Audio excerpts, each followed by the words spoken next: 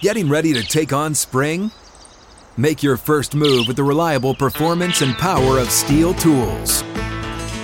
From hedge trimmers and mowers to string trimmers and more, right now save $30 on the American-made Steel FS56 RCE trimmer. Real Steel.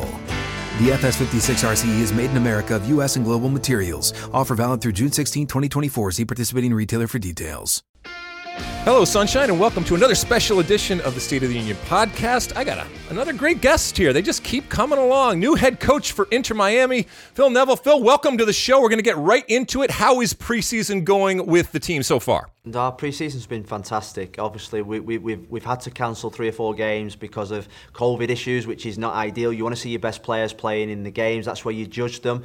But in terms of the way I've been received and the players' attitudes, I think it couldn't have gone any better. And ultimately, you get to this point in the season now, or the point in pre-season where you just want to stop training, you just want to play the games. You want to come to the real deal. We want to get to that LA Galaxy game now and let's get the game on. Who's impressed you so far? Give us some names that we should be looking for next week when you, like you said, kick off against the LA Galaxy on big ABC. Man, they're not messing around with your first game, are they? No. It's the deep end. No, I think when I look at the squad when you come in, I knew about Gonzalo Higuain, I knew about Pizarro, you know about Blaise Matuidi, but Nico Fagal, Leandro Perez have been brilliant. You know their consistency in training. They're both winners. They're both leaders.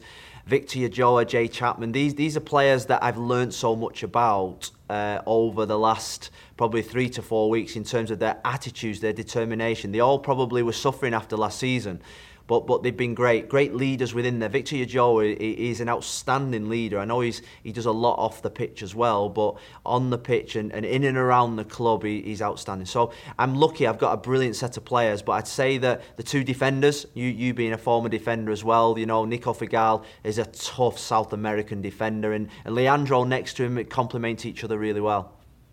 All right, so this is a work in progress, but give me a couple of things that you have focused on in this preseason that you would like to see this team change? Either something that you saw from the past that they weren't doing well, or just something you'd like to add?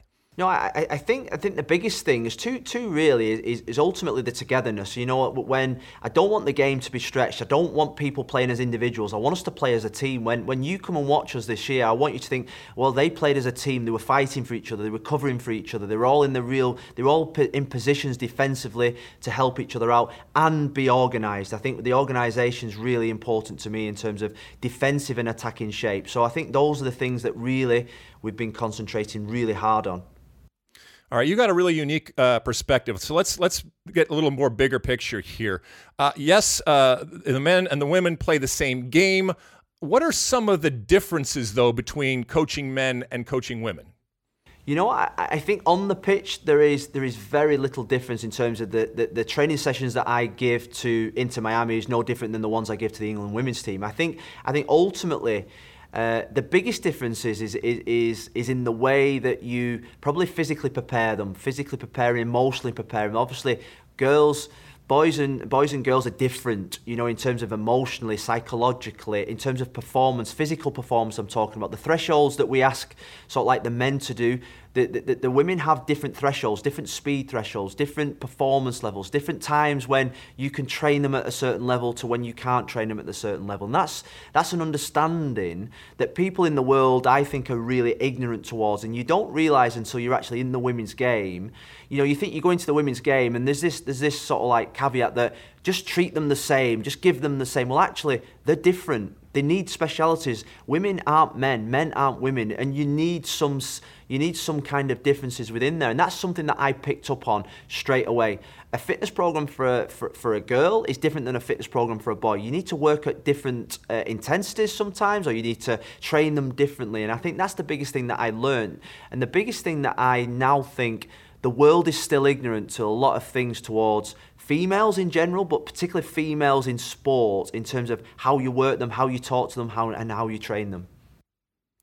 What did your research, because I know you do research and you're going to make a move. It's not just a move to a new team. It's a new league. It's a new country and all that. So in your research, what did it tell you about the league that you are about to kick off in next week? Do you know, I was just talking to someone before that, is that I've had about 1,000 agents to call me every single day from Europe. And the perception in Europe is from people in Europe, I'd say football's agents, I want my player to come to America. It's going to be easy for him out there. He'll settle quickly. The football's going to be easy for him. But what I always tell these people, because I used to come out here and watch David 15 years ago and see how difficult it was for the best players like David, like you said, is to play and compete in this league is really, really difficult. Forget adding on the travel, the time differences, the climates in different states. So I think this is one of the hardest leagues in the world to compete and be successful in. And that was my attitude coming here as a manager, is that you come here as a manager thinking, you know what, this is going to be the hardest and biggest challenge of my career to be successful, because not many foreign coaches are successful in this league, and it's no different than the players coming here. We've got Blaise Matuidi here, and you talk to him about the physicality of the league, the travel, the climates, and it's really, really difficult. So you need to not cut any corners, you need to do your research, and you need to be absolutely focused on that this will be the hardest thing that I've ever done. We talked a little bit about the difference between the men's game and the women's game. Let's talk a little bit about generational differences. What do you think is the biggest difference between your generation or my generation and coaching them as opposed to today's generation? I think the way you speak to them. I always think that when we was probably playing, the manager was really up there. You respected him like you did your headmaster, the police. Now I think sort of like authority has become a little bit more level. The coach has become a little bit more level. The gap between the coach and the player is a lot closer. You have to have that personal connection. Players nowadays don't like you shouting at them, don't like you cursing them. I think they want to be told, well, why are you unhappy with me? What can I do different to be better? They want an explanation around that, because ultimately in life now there is millions and millions of people with gadgets, with TVs, with social media that all have a reason why you are doing something really badly. So I think you have to make sure that there is a reason why you do everything, because players nowadays I think demand that. But the relationship now I'm closer to my players now than what I was 3 or 4 years ago when I first started in coaching, and I think that's just modern day society now that's just demanding that. In your interview process for this job, what was your pitch to David Beckham and the other ownership there as to why you are the right person for this job? Do you know my best pitch, the pitch that I thought got me the job was the one where I said, I don't want David involved in the interview process. That's the first thing I wanted, because I knew he knew about me. I knew he knew everything about me, my family, whatever.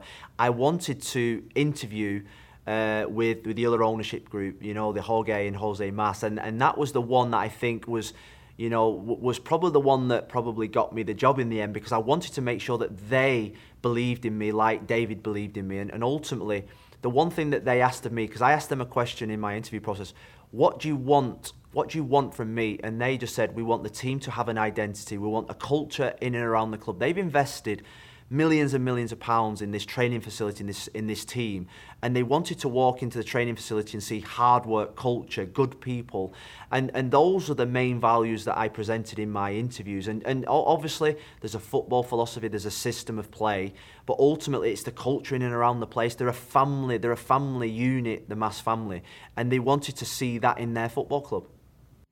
I've been asking this of a bunch of people that I've been interviewing, and I'm interested in your response. You've been involved in media. You're from a family who have members that are involved in media. If you were to give advice to American soccer media out there, myself and others out there, in terms of how to do our job, what are some of the things that you would say?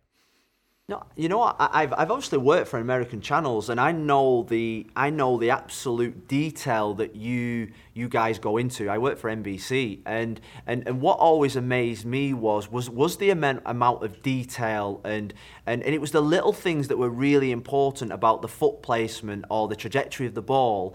And obviously now, since I've obviously come here and I've gone through all the protocols and processes of the league rules, I now understand probably the psychic of the American culture about the need for that detail. But obviously when I was back home and I was working for the American channels, that detail was probably taken for granted because of the hundreds and hundreds of years of education of football being on our television. So ultimately, what I would say about what I love, I obviously listen to yourself. Stuart Holden is someone that I love to listen to. I love the detail in which you go into. And I don't think you should ever stop doing that or be sidetracked to go the European way. I love the detail. I love the coverage out here. And I'd say that you do things really, really well. That's the way to butter us up before the first whistle. I need you, Alex. I need you this season. All right, a couple more and I'll let you out of here. Miami's famous for a lot of things, including the food. Have you had any good food so far? Do you know what? The best thing I've had so far is the ownership are from Cuba. They give me a Cuban sandwich. It's the finest thing I've ever seen. And my wife is a cook, and she's from Ireland, and they love cooking. But that Cuban sandwich was the best thing I've ever had. All right, last question. What was your proudest moment from the World Cup guiding England back in 2019, if you could put your finger on it? The proudest moment was stood on the touchline in the semi-final against you guys, the American girls, who are the best team in the world, who I love, and Jill Ellis is a close friend of mine. I was stood on the touchline. The whole stadium was full. There was 12 million people watching back in England. The message of support from celebrities and royalty, and I thought to myself, when I got into that job, I thought, my main aim was to take the women's game in England to a place that it had never been. We were really brave. We shouted from the rooftops about how good these players were.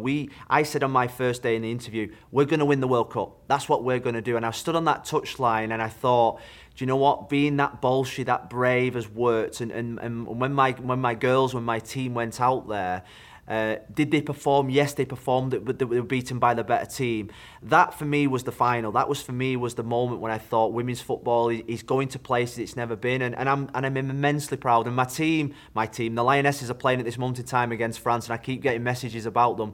I fell in love with women's football because until you've worked in the shoes of a female athlete, you don't truly understand the obstacles, the blocks, the challenges, the discrimination, the homophobia that they have to suffer.